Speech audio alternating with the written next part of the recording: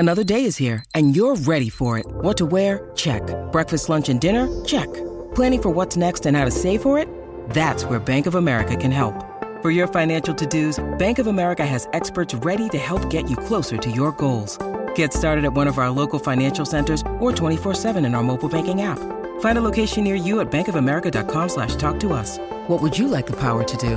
Mobile banking requires downloading the app and is only available for select devices. Message and data rates may apply. Bank of America N.A., member FDIC. Mother's Day is around the corner. Find the perfect gift for the mom in your life with a stunning piece of jewelry from Blue Nile. From timeless pearls to dazzling gemstones, Blue Nile has something she'll adore. Need it fast? Most items can ship overnight. Plus, enjoy guaranteed free shipping and returns. Don't miss our special Mother's Day deals. Save big on the season's most beautiful trends. For a limited time, get up to 50% off by going to BlueNile.com. That's BlueNile.com.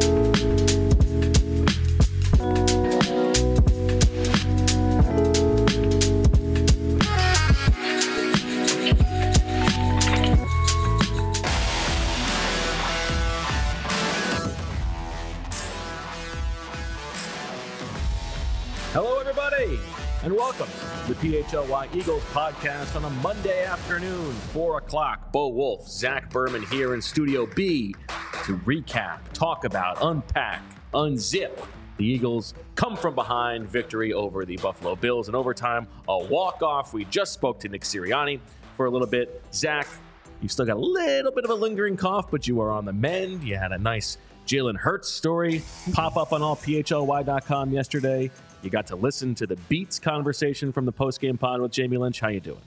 Doing well. Excited for the show. New week. Big week. I feel like it's week 12 for us. It's the Super Bowl in San Francisco.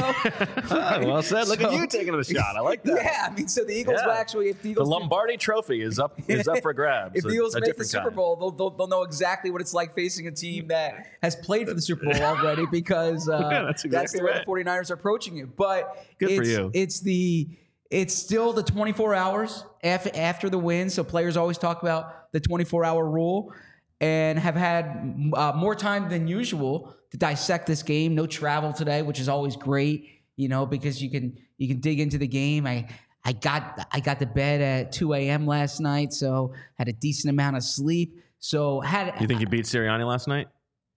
Oh, Sirianni was in sleep before that. Actually, I watched Mike's interview with Mike Quick. I watched Nick's interview with Mike Quick, and he slept in his office twice last week. Didn't make it home.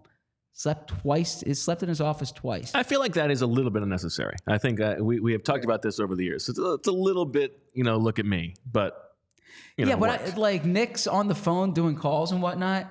So just combine one of your calls with your rides. Knock it out. I don't want to say where I know how far he lives from the facility. I think you could tell us how far he lives from the facility. Yeah, it's about 25 minutes. Okay. All right. So now we can draw a little radius. And figure out where there are a certain amount of places he can live. So he can knock that out on his way home. He can go into his kids' room, give him a kiss. It was a short week, you can understand. One night, I get it, but two nights sleeping on the couch, you don't have to do that. Now, unless you're in the doghouse, or you're recovering from a cold, or you're that too. Yeah, or you're staying at somebody else's place. You're couch surfing. Or you're couch surfing. Oh, okay. Should we think of other couch scenarios? No, I think we're good. You've got too many people in an Airbnb. Yeah, let's couch that discussion. I appreciate the little glance of approval, looking for approval. Point being, after making a joke, that's good.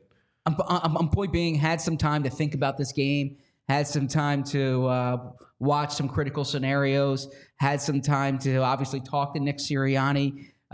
It wasn't pushed back like an hour today. So I feel for a Monday show, we are in really good position. We have a lot to talk about. There's good information. By the way, I drove home, listened to a chunk of your show, listened to the other part this morning. You and Jamie did great last night. Really well done. Okay, thanks. You're welcome. Yeah, you're welcome.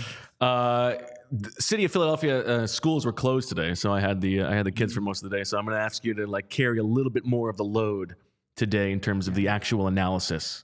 I didn't get a chance to rewatch the game as many times as I would like. So What a backhanded shot that was. what do you mean? I would like to think that I carry a good amount of the load most of the time. I'm not saying you don't. Okay. I'm just saying more Okay. than usual because I didn't get to Fair pull my enough. own weight. Well, you always pull your weight. You're an outstanding. Not apparently not. Apparently you're Mr. Analysis. All right, let's do it. Okay. Well, here's my question before we get to Sirianni. Yes. What do you make of now, a couple weeks in a row? And you sort of understand it because this is 3 or 4 wins in a row where the Eagles have been outplayed for large portions of the game, outgained by over 100 yards. And yet the losing team, sometimes the players, sometimes the fan base, seems to be a little bit focused on the injustices of the game itself. How do you feel about that? Meaning the Bills are focused on the officiating? Yes. And also shoving fans on the sideline. Well, the latter's inexcusable no matter what. Like, you can't. Come on. I thought that was outrageous. Yeah. And Jordan Phillips was he was a head case the entire game. It seemed relatively benign. That too. guy was looking for a fight from tush push one. Like, I'm not here to be the attorney for Eagles fans. If you say stupid stuff could happen to you. But it didn't. It just seemed like normal, taunting the other team. There's nothing. It didn't seem egregious to me to warrant the Bills coming over. I mean, I have no pushing idea them. what the person was saying, but still, I mean, yeah, you can't be shoving people. Yeah. I thought there was too much attention paid to the officiating. So do I. I do think there was a disparity in the first half, especially. The Bills had 10 penalties in the first half, and there were calls that I didn't particularly that I thought favored the Eagles. I thought it was an Eagles tilted whistle, if you will. But if I'm an objective Buffalo Bills fan or reporter today, my takeaway from this game isn't the official screwed us. My takeaway is we outplayed the best team in football and we couldn't close the deal. And there have been a number of occasions this year. The Denver game comes to mind because that was on national TV when the Jets in week 1. Yeah, when Buffalo outplays their opponent and they don't close the deal. And I'm looking at what a great statement game it was for the Bills, some might say. Is that something someone said? Yeah. Okay. So my big takeaway, if I'm Buffalo, is why aren't we winning these games that we put ourselves in position to win? Not why did the officiating? And what's your take away answer to from that? It's a fair question. Look, you gotta make critical plays in critical junctures, right? You can go up and down the field, but there are certain plays that swing a game. And you need to respond accordingly. And they didn't respond. They had a bad penalty against Denver. Yesterday, Gabe Davis turns the wrong way. Now, I do think somebody made this point. The Gabe Davis turns the wrong way thing. You also have to give credit to Sean Desai because he's calling an all-out blitz there. Yeah. That is the point of sending that blitz, Sure. is that you're gonna mess up the timing of the quarterback and the receiver. Yeah. There's a chance that something like that happens. I agree. I just think if you're Buffalo, you got to make these critical plays. You gotta you can't miss 2 field goals. You get 1 blocked, you miss a 48-yarder. I understand it's bad conditions. You got to get off the field on 3rd and 15 when on that touchdown OZ. I was reading Sean McDermott's comments after the game about not going for about not going for it at the end of regulation. If I was a Bills fan, to me, that is the thing that I would not get over. And he wanted to use the timeout to make Jake Elliott think, and he's like, the time to win the game for us was that last drive, and we pushed him back to a 59-yard field goal. Why can't you have multiple times to try to win the game? I thought that was ridiculous. I agree. Josh Allen was outstanding. It was awesome. yesterday. He was the best player on the field. Yeah, and that might have been the best quarterback performance I've seen this year. The way Josh Allen played. Now I'm kind of tuned in only to Eagles games and national games, right? So CJ Stroud, I know he's had great games that I just haven't watched, But the way Josh Allen played, like he could not be stopped for a segment of that game. The run he had against Hassan Reddick, there's nothing Hassan Reddick could do there. So the Bills, who literally were eliminated in the postseason a few years ago from the Chiefs going, 50 yards in 12 seconds or whatever? Yeah, exactly. Even now, I'm not big on icing the kicker, especially a guy like Jake Elliott. I would hold my tight. If anything, I would hold my time out there. If anything, you're giving him more time to analyze what the wind is like on the field. So I think that's an antiquated thing. I don't see any data behind it suggesting that icing the kicker is the way to go. Yeah, I mean, I'm okay with it if it's the last left. play of the exactly. game and you've got a timeout that you can decide where the burn, and you're maybe I'm going to call it, maybe I'm not, and maybe you don't do the same thing every time. But yeah, in a situation like that, when you're going to get the ball back with 22 seconds left, and you would have 2 timeouts, and you have Josh Allen. I think it's outrageous to take that out of his hand. Josh Allen could literally. And in his post-game press conference, he's talking about, we're a little bit afraid of their pass rush. Yeah. The Eagles had 2 sacks yesterday. Yeah, it's not that hard with 2 timeouts to get 30 yards and at least put yourself in position for an end-of-game field goal. You just saw the Eagles. You might get a pass interference. You just saw the Eagles hit 59-yarder. So this is this is a 6-5 team. You're playing on the road. Go try to win the game. Yeah. So this is a long way of saying, if I'm in Buffalo this morning and I'm complaining about the officials, I'm not seeing the forest through the trees. I'm not seeing the forest through the trees. So I didn't, and I gave them guff for making you do the pool report yesterday. I actually do think the was it horse collar or not? I do think that required an explanation, and it was a big play in the game. And I sort of guessed that if you're getting a pool report anyway, you might as well get one on the pass interference. But that pass interference did not deserve any comment from the referee. But someone texted me today about the pass interference. Why'd you ask that? I was I was just doing what they asked me to do. But I think that the juxtaposition, if you will, between these two teams, the Eagles keep finding ways to win games, and I think that becomes a cliche. This team knows how to win, except A, we're seeing it week in, week out, and B, and you were onto this before I was, and you were absolutely right, they take on the personality of the quarterback. So I think what you're seeing from the way the Eagles are responding late in games, look, you can't rely on this, and I wrote this today. You know what's better than coming back from double-digit points? Is not getting down double-digit points, right? Right, and not forcing Josh Sweat and Hassan Reddick to play with 75 snaps again. But to that point, Jalen Hurts has a certain aura about him. He's got a calmness, right? Yeah, and I think what we've seen is evidence that this team can find a way to come back because they have a quarterback who keeps his wits about him, who believes, genuinely believes, not believes for the cameras. Let me tell you that I believe. Yeah. Right. I don't confess to know Jalen Hurts well. I've covered him for 4 seasons now, 3 years in person. I have a sense of what he's going to say. But what I feel comfortable saying is this is not an act. This is, I do think Jalen genuinely believes that he is the guy who's going to win these games. It is an affront to him to suggest that you can't come back.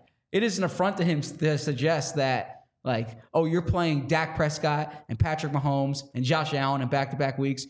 You're the inferior quarterback. He genuinely believes he's the least surprised person there. And we all saw that clip now of when Jake Elliott kicks the field goal. And he's not even celebrating. He's just how do we butcher? How do we butcher the end of game situation there?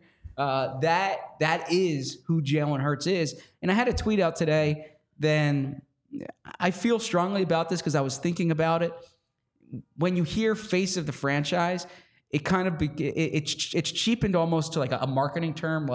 You put him out there in your promotional material. I think the way you've framed it is the better way. He's the personality of the franchise. The franchise gets its personality from him. They take on Jalen Hurts' personality to the point, if they had a different quarterback, and I've seen this with Carson Wentz, by the way, and I've seen this with Nick Foles. If you have the team tends to take on the personality of the quarterback, and that organization is Jalen Hurts' organization. I don't think there's any doubt about that. And we've talked about this last year. I said the thing about he's like single-handedly turning me into an intangibles guy, right? Because like this arc of improvement that he's had over the course of his career is so preposterous. And there's a degree to which that is also sort of true about like he's turning me into maybe this team has some, they can find a way to win to it, which I still am pretty skeptical of. Like they need to play better. This is not, I don't think that like winning these games is a sustainable thing moving forward. But I also feel like if you were an up and coming executive within the Eagles organization or like a coach on this team, I feel like there's like Jalen Hurts could ruin your career because he could make you think that I can look for somebody who has these personality traits. And even if they're not quite Jalen Hurts, like that's going to help carry them to improve and everybody's going to come along with him. Like this is not the way that it usually works. And if you were like trying to find the next Jalen Hurts, it's like the framing that we talked about before. Like Jalen Hurts just sort of happened to the Eagles to some degree, as opposed to them developing him. Like he is a self-made person. And I don't think that there are a lot of people out there like him. So I'm going to push back on that a bit. I do think Jalen Hurts happened to the Eagles in the sense that they did not envision Jalen Hurts being the face of the franchise. Like, and we don't need to relitigate that they did not anticipate that. But, and I know this from like some high level conversations, they saw these qualities. Like they realized the passing needed work and all this stuff, but they saw these personality qualities. And they were hell-bent on like not missing out on those qualities to the point that all the risk that carried with it. And again, I know we're relitigating the pick. I was so focused on the risk. I was so focused on how could you do this to Carson Wentz? Like what's this going to mean to the team? And not the reward. And the reward being, if you have the chance to get a special person, don't miss that chance to get a special person. I don't think that that's unfair. I just mean from like a talent development standpoint, like Jalen Hurts made himself this. And I'm not, not to like throw Shane Steichen under the bus, but it's not like if Shane Steichen hadn't been here, Jalen Hurts wouldn't be this good anymore, right? Or if Brian Johnson hadn't been here, Jalen Hurts wouldn't be this good anymore. Like Jalen Hurts has made himself this good. Yes, and just to add to that before we get into the next discussion, because you mentioned Shane Steichen. And I say this in like a respectful way. Jalen Hurts is going to make a lot of people a lot of money. He's going to make coaches money. He's going to make players money. He's going to make teams money. Like, he's going to make journalists money. I don't know if anyone's hiring me for Jalen Hurts in particular, but I'll take it, right? I mean, but point being, like, there is going to be this industrial complex around Jalen Hurts because he rises all tides. And if you're like if you're a quarterback's coach, if you're a quality control coach, I would try to get in on the Eagles because this is not going to end anytime soon. We'll see. Before we move forward and hear what Nick Sirianni had to say today, I don't know this for certain, but it's possible that one of the other things that has helped Jalen Hurts get as good as he is, chocolate milk? I don't know, maybe. Because we've got a new sponsor, the Pennsylvania Dairy Farmers and Team Chocolate Milk. We are talking local here, people. Just the Pennsylvania dairy farmers themselves. Professional and college athletes have known about the power of chocolate milk as a refuel and recovery beverage for a long time. Chocolate milk provides high-quality protein for muscle repair, electrolytes for hydration, and calcium for strong bones. That's why studies consistently show that chocolate milk is an ideal sports recovery beverage. So whether you are recovering after a workout at the gym, a run around Boathouse Row, a bike ride on the Schuylkill Trail as you are passed by a whirling Zach Berman down the line, or if you have just defeated the Buffalo Bills, chocolate milk is an ideal post-workout beverage. What could be better? than a scientifically proven recovery beverage made right here in Pennsylvania that also tastes great? Learn more about how chocolate milk can help you refuel and recover after your next workout by visiting teamchocolatemilk.com.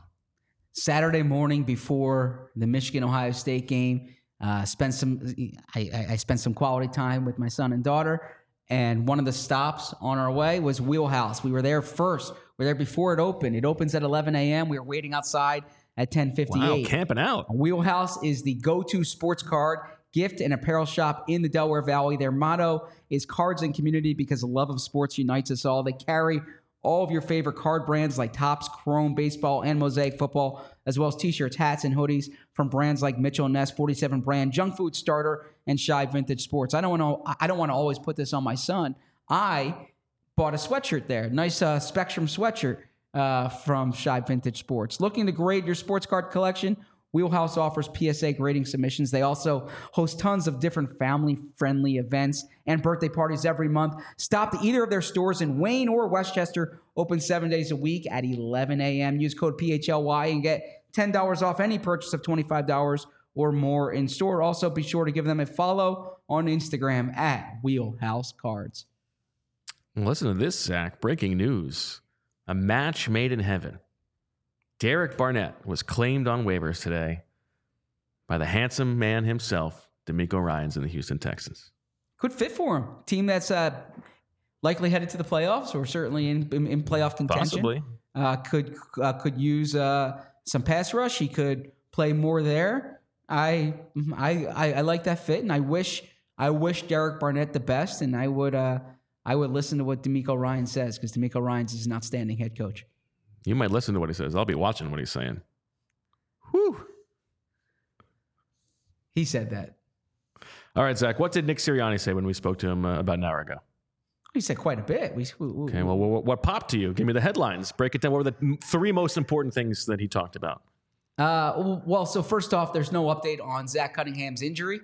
Zach Cunningham, Nick Sirianni says he's a tough guy. He's going to do everything he can to play. One of the most physical players he's ever been around. One thing to monitor here is the Darius Leonard, Shaq Leonard situation. Bo asked Nick Sirianni about Shaq Leonard today. I'll give some update here. Josina Anderson, who does a fine job covering the league. It's been out there that Leonard's visiting the Cowboys this week. She said that the Eagles' interest in Leonard has heated up since the Cunningham injury. Now, Bo asked Sirianni about their relationship. They still have a strong relationship. Sirianni gave the anecdote of Leonard on defense. It's like Jim Boeheim's 2-3 zones. How do you get the ball? Of course, I smiled at that. Yeah, and Nick Sirianni, of course, from Western New York. Well, what a 1-for-1, Zach, because all he's talking about is Darius Leonard's long arms. Zach Cunningham, they got the same arm length, 34 3/8, 96th percentile. How about that? Yeah, so like for like. As somebody who get Hakeem Warwick in here, as somebody who's seen a lot of Syracuse basketball games, a lot of 2-3 zone. Oof, what a slog! It is hard to get the ball into the passing lanes, though. That's for sure. You can hit threes against them, but getting the ball into the passing lane. I did some work on this last week. You know, I do know Sirianni. Dissecting the 2-3 matchup zone, or no on Leonard. I do know Sirianni has some has great fondness for Leonard. Certainly, there is a hole there for the Eagles. I don't know if Nakobe Dean's going to be back this season. Christian Ellis is the next linebacker up, but he's literally the only linebacker up. The Eagles talked about Ben Van Sumeren. He's not on the 53, and they've used all his elevation, so they would have to bring him to the 53. So I think this is a possibility. But it doesn't sound like, even if Cunningham is going to miss this game, the way that Sirianni was talking about it didn't sound like an IR possibility. Yeah, not like a season ender. Yeah. Even an IR thing. Or an IR thing, yeah. So certainly something that we will monitor here. If the reported visit to Dallas was supposed to be Wednesday, I imagine this could be accelerated one way or the other, because I thought it was odd, just to get into the weeds here. It was odd that they activated Quez Watkins for this game. Yeah. and committed to using that roster spot on him instead of waiting to see what injuries came out of this game in case you needed to elevate somebody. Well, I think they were going to have Quez back this week anyways. So Yeah, but maybe, right? So when they felt Quez was ready, and I think they wanted another skill position player. So those are a few things that jumped out from the Leonard aspect of it. Sirianni, gushing about the special teams, said, "Can you believe they cut Britton Covey? And Britton Covey's could be the best returner in the NFL." So strong words for Britton Covey. Also, now I will say on that front, they cut him twice. They cut him at the beginning of last year and at the beginning of this year. The cut at the beginning of this year, especially, they knew what they were doing. Like, he wasn't good. Like, that's Howie Roseman making an educated bet that he's not going to get claimed. We're going to keep this guy because remember he was injured during the summer. Sure. Like, they wanted to keep Britton Covey around. That was like the roster mechanics of it. You know, we could debate about whether Mario Goodrich should have made the team over him instead. Yeah, like, they once wanted to keep Casey Toohill around too. Well, exactly right. Like, sometimes you make those educated bets and they're wrong. But I think more often than not, Howie Roseman does have a good sense of what the league is going to value, and he does a good job maximizing the bottom of the roster. Yeah, but they did cut him twice, and Covey has been awesome. He's been tough. He's made good decisions. He's been value added to the Eagles, and I think he's going to be a big part of this team for the next few years because I expect him to maintain that role. If not literally. Is that a size joke? Yeah, I had to go for it. Low hanging fruit. Yeah. Literally. Yeah. Now, Covey is, I can tell you, like, really respected in that locker room. One of those guys. Thou shalt not covey thy neighbor's wife. Okay. Let's keep the main thing, which, by the way, does not come from Jalen Hurts. It comes from who? Dwight Schrute. No, Stephen Covey. Well, there you go. Grandfather, and shout out DJ Smith. He wrote that story. He wrote that book? No, he can write that. He didn't write that book. I mean, EJ's really good, but come on, that book is shots fired at EJ. Poor guy. That book's like an international bestseller. I mean, I'm not putting that past EJ. I'm not putting a ceiling on him. I'm not putting a ceiling on him, but EJ hasn't written an international bestseller yet. EJ, if you're watching, I think Stephen Covey is something to shoot for. Then I guess because Stephen Covey, you can learn a lot from him, including keep the main thing. I'd rather read an EJ Smith article any day of the week than that book. It's not mutually exclusive. So at the top of the press conference, the question came up about Frank Reich, and I know we're going to get into that. Sirianni says he hasn't thought about adding Frank Reich to the staff yet. They literally just finished with their review of the Bills game. I mean, how many turkeys would you put on Frank Reich being an unofficial or official part of the staff at some point down the stretch here? 35. Okay. I mean, I saw he gave one interview that said like this is probably the end of my road in football. Yeah, the Charlotte Observer. Yeah. Right. Which may or may not be true. Yeah. I feel like that's usually not the case for football lifers, but I think that Sirianni would love to have him if he could. It could be one of these things consulting from afar, right? Now, I say this. I'm not one of these people who says like, oh, the best situation to be is a fired coach. You get to just sit there and collect your paycheck. You want to work till the day you die. Famously. Yeah, like if you love what you do, you want to do what you do. You don't just want to collect that paycheck twice a month. You want to do what you do. That said, when you've been fired twice in a year now, right? You're 63 years old. You don't need to jump back into like a consultant situation. You can send Sirianni some texts and emails from afar. Right. You don't need to be coming in the building every day. That's what I'm saying. Yeah, exactly. I agree with that. So that's the part I don't know, but I imagine Sirianni and Frank Reich are going to be having some I do sort of wonder like how Sirianni takes that from like a like self-analysis standpoint, right? Like he has so much reverence for Frank Reich. We know that, right? And to have seen him now, fail back-to-back times and get fired in back-to-back years, Is he just thankful that he is under like Jeffrey Lurie's ownership and is in this well-run organization? Is it like, oh, maybe I'm better than Frank? Well, so I wonder like what's going on in his mind about that. So I'm going to give you a little spin zone here. Okay. There was like so much. Frank walked so I could fly. No, there was so much conversation in Philly. Like, was Frank Reich really the secret to the Super Bowl success? Doug Peterson's doing just fine right now in Jacksonville. Yeah, good point. Okay.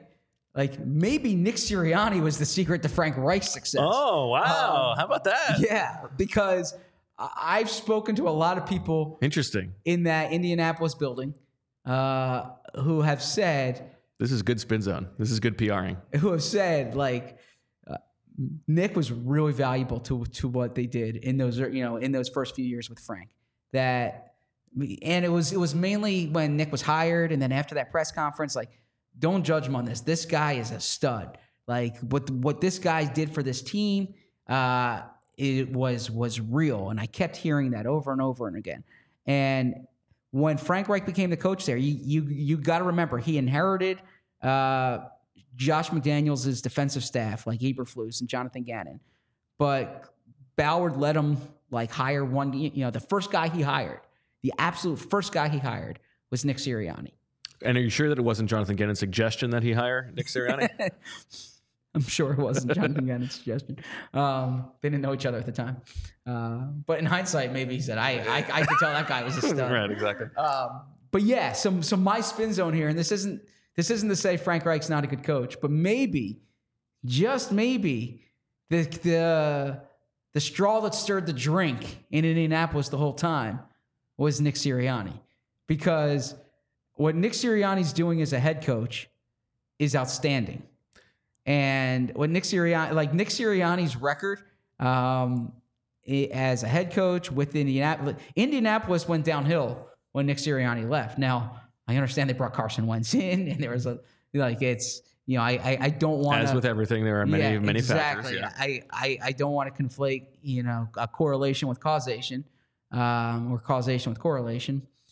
But I do think that Sirianni deserves more credit in this than he probably gets. I have two things to talk about here. One is that I totally agree that we talked about it in the postgame show last night. Jamie brought it up that like why doesn't Nick Sirianni get more pop for Coach of the Year? I don't think he gets enough credit for the way that this organization has performed over the past few years. I tweeted about it earlier. Like only 4 teams in the NFL have outperformed their preseason over-under expectation each of the past 2 years. One of them is the Steelers, who have like squeaked over both years. One of them is the Bengals, who are like right there with the Eagles, but they are not going to do it this year. Obviously, the Burrow injury has a lot to do with that. The other is the Cowboys. Respect to the Cowboys. They have not outperformed it as much as the Eagles, and both the Eagles and Cowboys look like they're going to do it again. But he is consistently outperforming what the Vegas expectations are for them. It's hard to parse it out because like this roster is so loaded. It feels like this is more of a Howie Roseman production or a Jalen Hurts production for the reasons that we talked about at the top of the show about Jalen Hurts. But yes, I think Nick Sirianni does not get enough credit for the reasons and why this team is so good. The other part I want to talk about here is Nick Sirianni talked about it on his press conference today. They have struggled a little bit offensively. Look at the size of that mug. Oh my God. Can I be discreet? Can you bring it back up? I'm trying to be discreet here, Bo. You cannot say, "Can I be discreet?" when you pull out the Hoover Dam in your hands. Lift that thing up. I literally waited for Julia, our outstanding producer. Julia does awesome. To have this solo shot of you, and once the solo shot of you was there, I went down. I grabbed my water bottle. Look at the size of that thing. I mean, I'm trying to drink my 100 ounces. Oh, my God. How many ounces of water do you drink a day? Not that.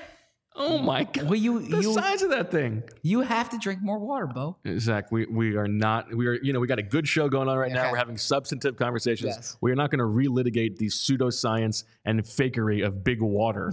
Okay? I agree. Let's not relitigate water that. Is fine. I'm happy to be on the right side of history on that one.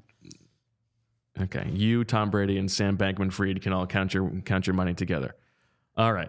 I don't even understand that reference. It's all fake.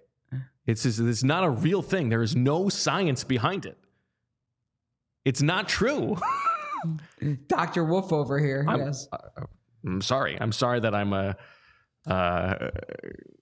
a discerning citizen. Okay. Sirianni talked about the first half struggles they've had on offense. They have been better in the second halves on offense, most of the season. So much focus on Brian Johnson, right? Mm-hmm. To me, it seems like the Nick Sirianni influence in the offense and the play calling and the play design, the stuff that they're doing during the week, that's the stuff that's coming out in the first half, right? So if I'm guessing, and this is pure conjecture, like what's more Sirianni, what's more Brian Johnson, I would guess that like the in-game changes to what's happening on the field are more Brian Johnson than Nick Sirianni. And the first, 5 drives or so are much more what was baked into the game plan from the beginning. Is that fair, do you think? Yeah, I think that's a good point. And I'm not into like saying this is Nick or this is Brian, and we'll never know. It's impossible to say. But it's all varying degrees. But I think it's very important to identify why this keeps happening. And when I ask about it, I keep getting this like trite answer. Well, we go back to what works. We go back to we go back to the basics, and it brings to mind Doug Peterson on Thursday nights, where he's like his wife says you can put a game plan together in 2 days. Why why can't you do it in a week? I look at this like it seems so silly yesterday. They're overthinking themselves, and I keep going back to that drive in the first half where they had 4 plays and 2 went to Gainwell and 2 went to Boston Scott, and it's like, just throw the ball to Devontae Smith. I saw Jeff McClain had a stat today that Devontae Smith is catching 90% of his pass attempts since the Jets game. Okay, or I'm sorry, 90% of his targets since the Jets game, and like that's confirming what we're seeing. When you throw the ball to these guys, good things happen. When you throw the ball to AJ and Devontae, good things happen. There's this idea of trying to mix this and mix that. Your boy Julio Jones was the difference yesterday. It seemed like he really turned the tide. Yeah, I didn't understand that 3rd and 14 screen to him. Some of this stuff is I get what we see as a screen. There can be like an RPO there, right? And that's what your read is. But to me, it's like the Madden test sometimes.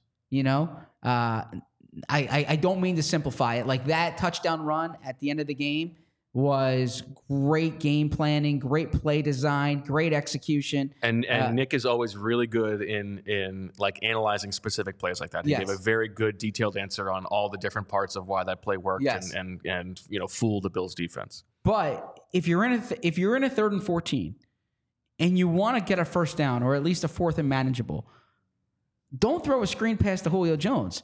Throw the ball to A.J. Brown or Devontae Smith. Like, just take your chances that these guys are going to make a play. And I understand there's bracket coverage, and I understand that there's different, but when you get the ball to your best players, good things tend to happen. Well, of course, when things are working, they look simple. But in the second half, it did feel like, okay, let's make sure we get the balls to our best players. Yes. And if Lane Johnson is out and Cam Jurgens is not having his best game, maybe let's run to the left side. And they had that long drive, that long touchdown drive, which was like 5 DeAndre Swift runs to the left side. Let's run behind Mailata and Dickerson in this game. And it was like, great. Why did it take so long? Like, I don't know. I am with you there. And I think it's something that all coaches kind of fault themselves into is just get the ball to your best players. And if you're going to go down, go down with a pass to A.J. Brown or go down with a pass to Devontae Smith. Yeah, I think that's right. All right. Well, if you want to check out the team in action on Sunday in the San Francisco 49ers Super Bowl, you can look for tickets on Game Time because buying tickets to your favorite event shouldn't be stressful. Game Time is the fast and easy way to buy tickets for all the sports, music, comedy, and theater near you. With killer deals on last-minute tickets and their best price guarantee, you can stop stressing over the tickets and start getting hyped for the fun you'll have. They've got flash deals and last-minute tickets, easy to find and buy tickets for every kind of event in your area, images of seat views, lowest price guarantee, event cancellation protection, job loss protection, and more. Game Time is the place for last-minute ticket deals. Forget planning months in advance. Game Time has deals on tickets right up to the day of the event. Get exclusive flash deals on tickets for football, basketball, baseball, concerts, comedy, theater, and more. The Game Time Guarantee means you will always get the best price. If you find tickets in the same section and row for less, Game Time will credit you 110% of the difference. Snag the tickets without the stress with Game Time. Download the Game Time app, create an account, and use code PHLY for $20 off your first purchase. Terms apply. Again, create an account and redeem with code PHLY for $20 off. Download Game Time today. Last minute tickets, lowest price guaranteed. It is 4:40 p.m. right now here on the East Coast. I got 4:39, but okay, 4:39 p.m. here on the East Coast. There's only a few hours left in this outstanding Black Friday, Cyber Monday deal that we have going on. 25% off the entire PHLY locker. You see this hoodie I'm wearing now? Now, we have this great graphic on the screen. When the graphic's off the screen, you'll see that I'm wearing this hoodie that I got myself at PHLY locker. And there's so many other great items there. There's even some new designs that you can find. It's 25%. Here. Look at these new releases that are Eagles related or Philly football related. You got Fletcher Cox on that shirt. Sickos. You can get these for 25% off. And not just that, if you buy multiple, therefore you're spending $75 or more, you receive a $15 gift card. So that next new drop we get, just apply that gift card to that new drop. This is from November 24th to November 27th. It's November 27th right now. So there's only a few hours left. Make sure you get your merch. I got mine again, and I got some for my wife, and I'll continue to be scanning the store. PHLY locker. All right, Zach. Let's talk some leftovers from yesterday. Things that upon rewatching the game popped to you. Who were some of the people who you think we need to give credit to, or maybe didn't discuss enough? Well, DeAndre Swift. First off, DeAndre Swift is not just like a fun scat back who you find ways to get him the ball in space. He's a good local story. No, DeAndre Swift is a legitimate starting running back making big time plays for the Eagles. Every time they seem to need like a jolt, DeAndre Swift comes through with a chunk play. The way they're using him in motion is getting defense's attention. DeAndre Swift early in the season was like, all right, the offensive, he's finally in this Eagles offense. You're seeing what he can do here. This offensive line, great acquisition by Howie Roseman. Now, DeAndre Swift does everything you want a running back to do. He gets tough yards for you. Okay. He's been durable for the Eagles. He catches the ball. I've been so impressed with DeAndre Swift. And I thought yesterday was one of his more like workman-like games. He's getting these yards in chunks. This is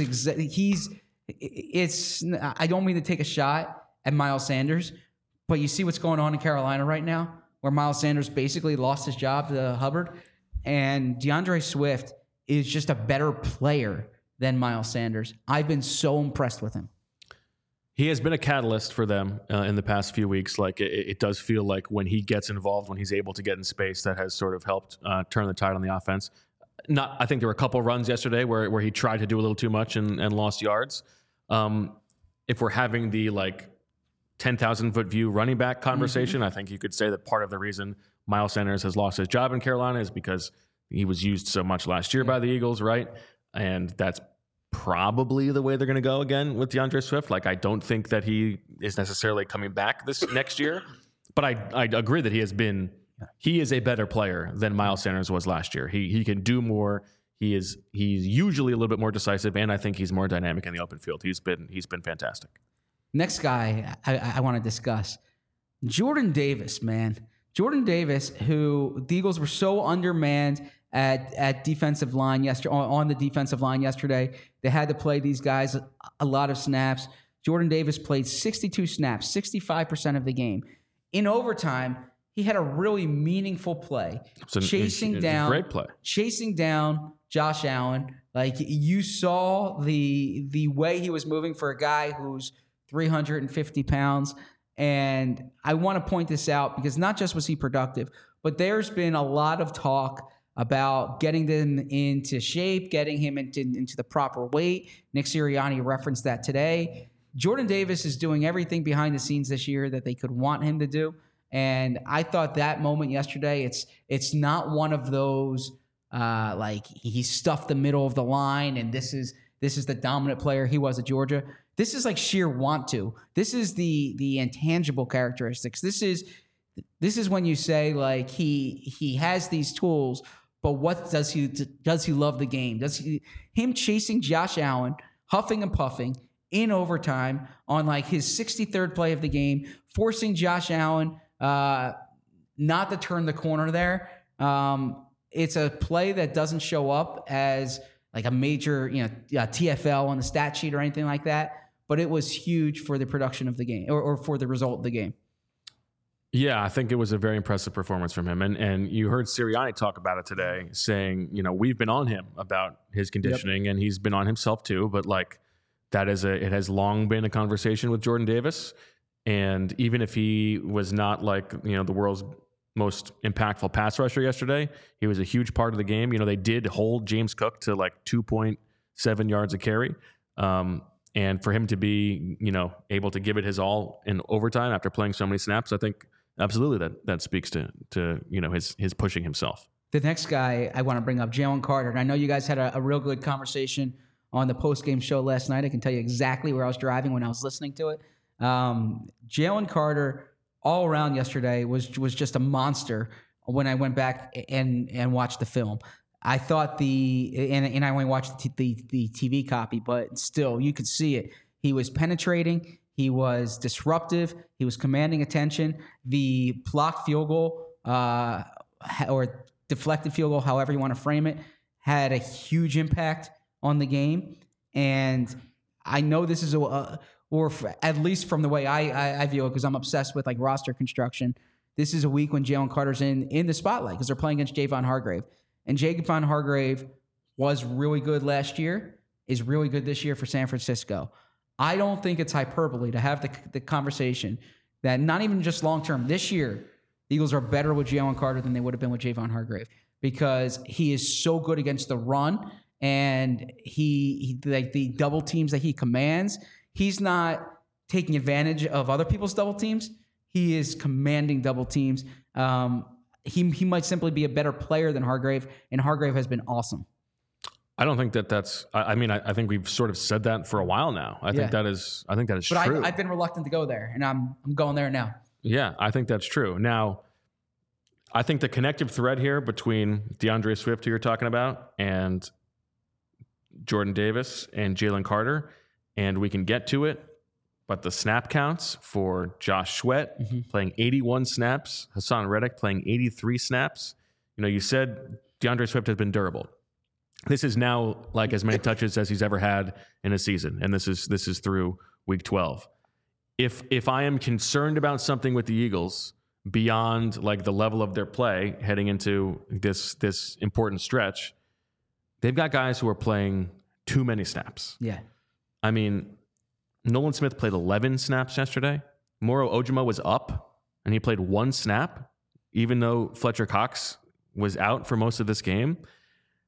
I think it is a real concern. Now, if you go out and get these next 2 wins, you can basically rest guys the last 3 weeks, right? Those guys can play 50% of the snaps and take week 18 off, and then they're going to get a bye week. Like, there is the potential of rest at the end of the tunnel, but they're pushing it a little bit and like a little bit beyond my comfort level with some of these guys. I hear you there. The pushback I would give you is this team does not practice much during the week. And they have walkthroughs on Wednesdays. Fridays are a light session. Thursdays are really the only day that they're going with like intensity, intensity in terms of their legs. So, excuse me. I imagine that is factored into this as well. Yeah, I'm a little bit worried about it, and there are some other spots. Yeah, it's a little bit on my radar. The next guy I want to bring up, James Bradbury, was all over the place yesterday, and he's been down this year. He hasn't been as consistent as he was a year ago. But I thought that yesterday was what I call a film room game because he was he knew what the Bills were doing. And this is the benefit of having a 30-year-old cornerback is the savvy with which he played, the pass breakups that he had. I thought a lot of it was just being at the right place. You're sacrificing foot speed with Bradbury. You know that going into it. But I just thought he was so seldom out of position. The interception, he read that right away. And we can debate this offseason whether that was a good contract for the Eagles. I don't know if that was their plan going into the offseason. I think it kind of fell into their laps when the money wasn't what Bradbury might have been looking for elsewhere. And there's probably a reason why the money wasn't what Bradbury was looking for elsewhere. And there were times this year where I said, yeah, this isn't looking too good. Or this looked better last year. But I was really impressed with the game Bradbury played yesterday. Yeah, I thought it was his best game of the season by a long shot, and I thought the interception was really, really impressive. That was a great play, and then the play he made to punch the ball out of Stefon Diggs going down to catch it low, where it looked like maybe it was a drop, but he just got in there. That was a great play. I thought he was really good yesterday. And then the last guy I want to shout out, and we referenced this, DeVonta Smith is so good, and he's so good in ways that, when A.J. Brown's so good, he's so good in loud ways, right? Yes. A.J. Brown, you're just there aren't people on this earth who are like that. DeVonta Smith, it's just a technician. It's the way he gets open. It's the way he holds onto the ball through contact. Manipulates his body, manipulates space. Yeah. He's everything they could have wanted. And he's been on a heater during these past few weeks. Over 100 yards yesterday. He had those 2 games recently where he's at 99. And this is one of those things when we pick our head up at the end of the year. I think I said that at the bye week when we were doing the stock stuff.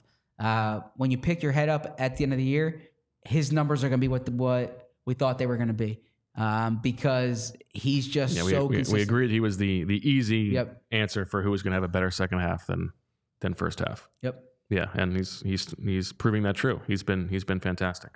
All right, before we get to the rest of the show, let's talk FOCO, because FOCO is a leading manufacturer of sports and entertainment merchandise with a product line that includes apparel, accessories, toys, collectibles, novelty items, and more. It's the best officially licensed gear for all sports and fandoms. It is football and tailgating season, and it's buy your gifts for the holidays season. And they've got overalls, hoodies, hats, sunglasses, bags, everything you need for a game. FOCO has hooked PHLY up and provided awesome pieces for our sets. FOCO always has our back for Philly sports, and they have yours too. So get the best gear around by using the link in our description. For all non-presale items, use the promo code PHLY10 for 10% off. Zach, would you like to quickly review how Goose Wisely turned out yesterday? Let's do it. You had Gabe Davis has a catch of 15-plus yards. You hit that. Bang on the nose. I had Julio Jones gets more touches than Boston Scott. Didn't happen. That was your choice. 1-0 you. I used my golden egg on Josh Allen. Has more total yards than Jalen Hurts. That definitely happened. 2 points for me. You had Jalen Hurts has more yards per carry than Josh Allen. Did not happen. 2-1 me. You chose Jalen Carter out sacks Ed Oliver. Did not happen. Which left me with AJ Epinesa out sacks Brandon Graham. Did not happen. I chose the Eagles register 4+ sacks. Did not happen. Which left you with the Bills register 4+ sacks. Did not happen. You chose Jalen Hurts scores a non-sneak rushing touchdown. You nailed that on the walk-off. You tie it up 2-2, which left me with Josh Allen either runs through or jumps over an Eagles defender. I would love to, play some chicanery here and say that, that he did break some tackles. There was the one where he sort of bypasses Reed Blankenship in the open field, but by the letter of the law, by what I was proposing, I don't think this happened. So I will play it straight there. Still 2-2. You chose, I chose DeAndre Swift gets 113+ yards from scrimmage, which would have brought him to 1,000. Didn't quite happen, which left you with DeVonta Smith has in the 93 to 99 range in receiving yards. He topped that, so that did not happen. It stays 2-2. You chose and used your golden egg on Bill Belichick and the Buffalo Bills have the same result on Sunday. The Bill double. Both close games, you got it. So a big 2-pointer for you, which left me with there is a catch or non-catch overturned upon review. Did not happen. That clinches things for you. And then it closes out with I chose the total points in the Bills-Eagles game is fewer than the total points in Ohio State-Michigan, which gives you the point because overtime pushed it over the edge. So you take the win. 5-2.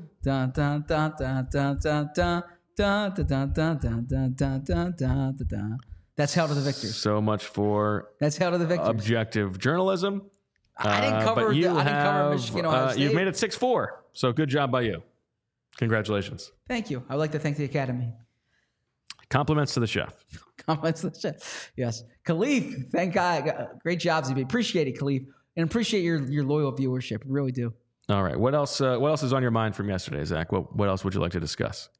Well, we're going to have a full week here, man, because this is a huge week for the Eagles. I know there's interest in Fletcher Cox's Well, status. so you said no word on Cunningham, but we also, Lane Johnson, the national reports seem to be day-to-day good chance he plays this week. We don't really haven't really heard anything on Fletch yet. And then the other one is that Dallas Goedert, there's some reporting that he could be able to play this Sunday. Yeah, I think that actually got brought up on the PHLY I think it did a couple of weeks ago by I think Zach someone Berman. said maybe that San Francisco game is a possibility. Someone's sniffing around, I think. Well, we'll see what happens. The Lane Johnson thing, I had a piece up yesterday and I talked about it. My understanding was that the MRI showed inflammation and he's sore, and I talked about the word in the locker room was that he kind of got held back because they want this to be a long-term thing. My guess is he'll play, but again, it's soon. I know there was a lot of satisfaction or appreciation with the way Jack Driscoll played, but this Niners front is really tough. So that's gonna be a big story to monitor. Yeah, but I mean, you've already buried Javon Hargrave dead and gone. So well, no, I'm reading some. As I started my week here, I see some of this rhetoric out of San Francisco. I mean, not to take come on, it's a game in December here. Let's not act like it is wild. Let's not act like this is relitigating the Super Bowl or the NFC Championship last year. It is wild how on tilt they are about this entire matchup. There was bizarre. There was a story from a few weeks ago how they already have their eyes set on the Eagles game. It's he's so childish. Kyle Shanahan, be a grown up. Yeah. My goodness, I do feel like this is their Super Bowl this week. But what do you make of them being favorites?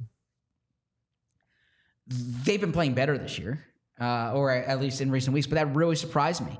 The Eagles are the home team, but my guess is if the Eagles were favorites, the money would have gone to San Francisco's side, and Vegas is protecting themselves against that because the Niners have played better. If you just look at the data, I mean, whether it's DVOA, whether whatever stats you want to look at, San Fran has been better in recent weeks, and you don't put a point spread together based on intent, based on the Eagles find a way to win, right? That said, the Eagles are at home. I don't think this game is gonna carry the same significance to the Eagles that I think the Eagles would love to shut up the Niners, but I don't think the Eagles are viewing this as their season. I saw Hassan Reddick said something in the locker room about it. Basically, they've been doing a lot of talking, but now we get a chance to line up. We'll see what they're really made of. Yeah. Now, if I'm Nick Sirianni, the message I would say is that the Super Bowl is played in February in Vegas. It's not played in December in Philadelphia, right? So you this game counts the same as the Bills game, and it'll count the I was gonna say it counts the same as the Cowboys. 2.5 for the Niners. Yeah. So I was surprised to see that number, but I understand it when you look at the way the Niners are playing right now. I think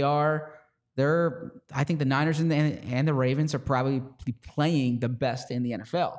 but the Eagles are the best team in the NFL. The Eagles have 10 wins, and it's not just 10 wins. I said this on the show. I can't emphasize it enough.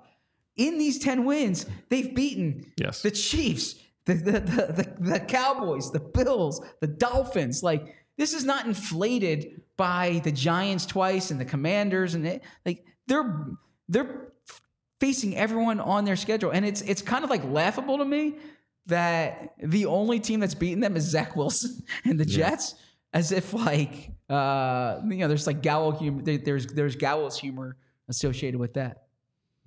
That's true. Crazy game. Crazy stuff happens. I guess we'll see what happens on Sunday. We will be here all week to continue previewing this game. Back tomorrow, thinking probably 2-ish, but we will get that to you on our Twitters then on Thursday and Friday, all ahead of Sunday's action when we will have a kickoff show and a post-game show. A big game coming up, lots to talk about. We will delve into it more the rest of the week. Brian Baldinger joining us tomorrow. Hope to get Fletcher Cox at some point this week as well when he's not in treatment. So lots to look forward to. So for Zach, who had the really important trenchant advice before the show started today, he wants everybody out there to make sure that you are cleaning your pipes. So make sure you're doing that. For all of us here at PHLY, for Zach and Julia, we thank you for listening. Thank you for watching. We'll talk to you tomorrow. And as always, we love you. We all silly like the mayor.